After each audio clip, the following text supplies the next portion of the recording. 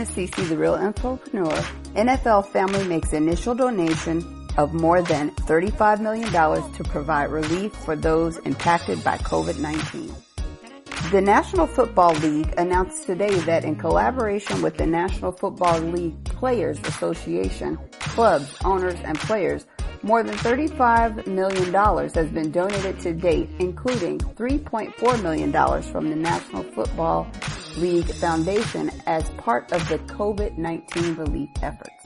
The donations will provide numerous resources to those in need across the country and will go directly to the following organizations: the United Way, the Salvation Army, the CDC Foundation, American Red Cross, Meals on Wheels America, Team Rubicon, Boys and Girls Club of America, Bob Woodruff Foundation, and Gen U. In addition to these donations, the NFL family has come together to hashtag Stay Home, Stay Strong to help limit the spread of COVID-19 across the country. As part of this effort, NFL players, coaches, and legends have united to create a public service announcement to share with fans about the strength they are finding in staying home.